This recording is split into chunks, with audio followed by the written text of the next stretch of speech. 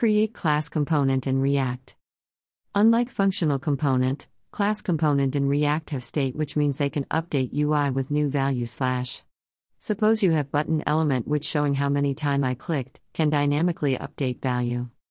Don't know how to use a functional component? Here the guide for you. Create React functional component, how to create a functional component in React.js web app. Let's create a simple class component with a message. Import React component from React. Class message extends component.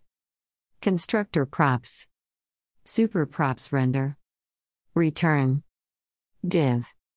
Hi Mr. I this.props.name /I how are you? /div. Export default message. The app.js will look like.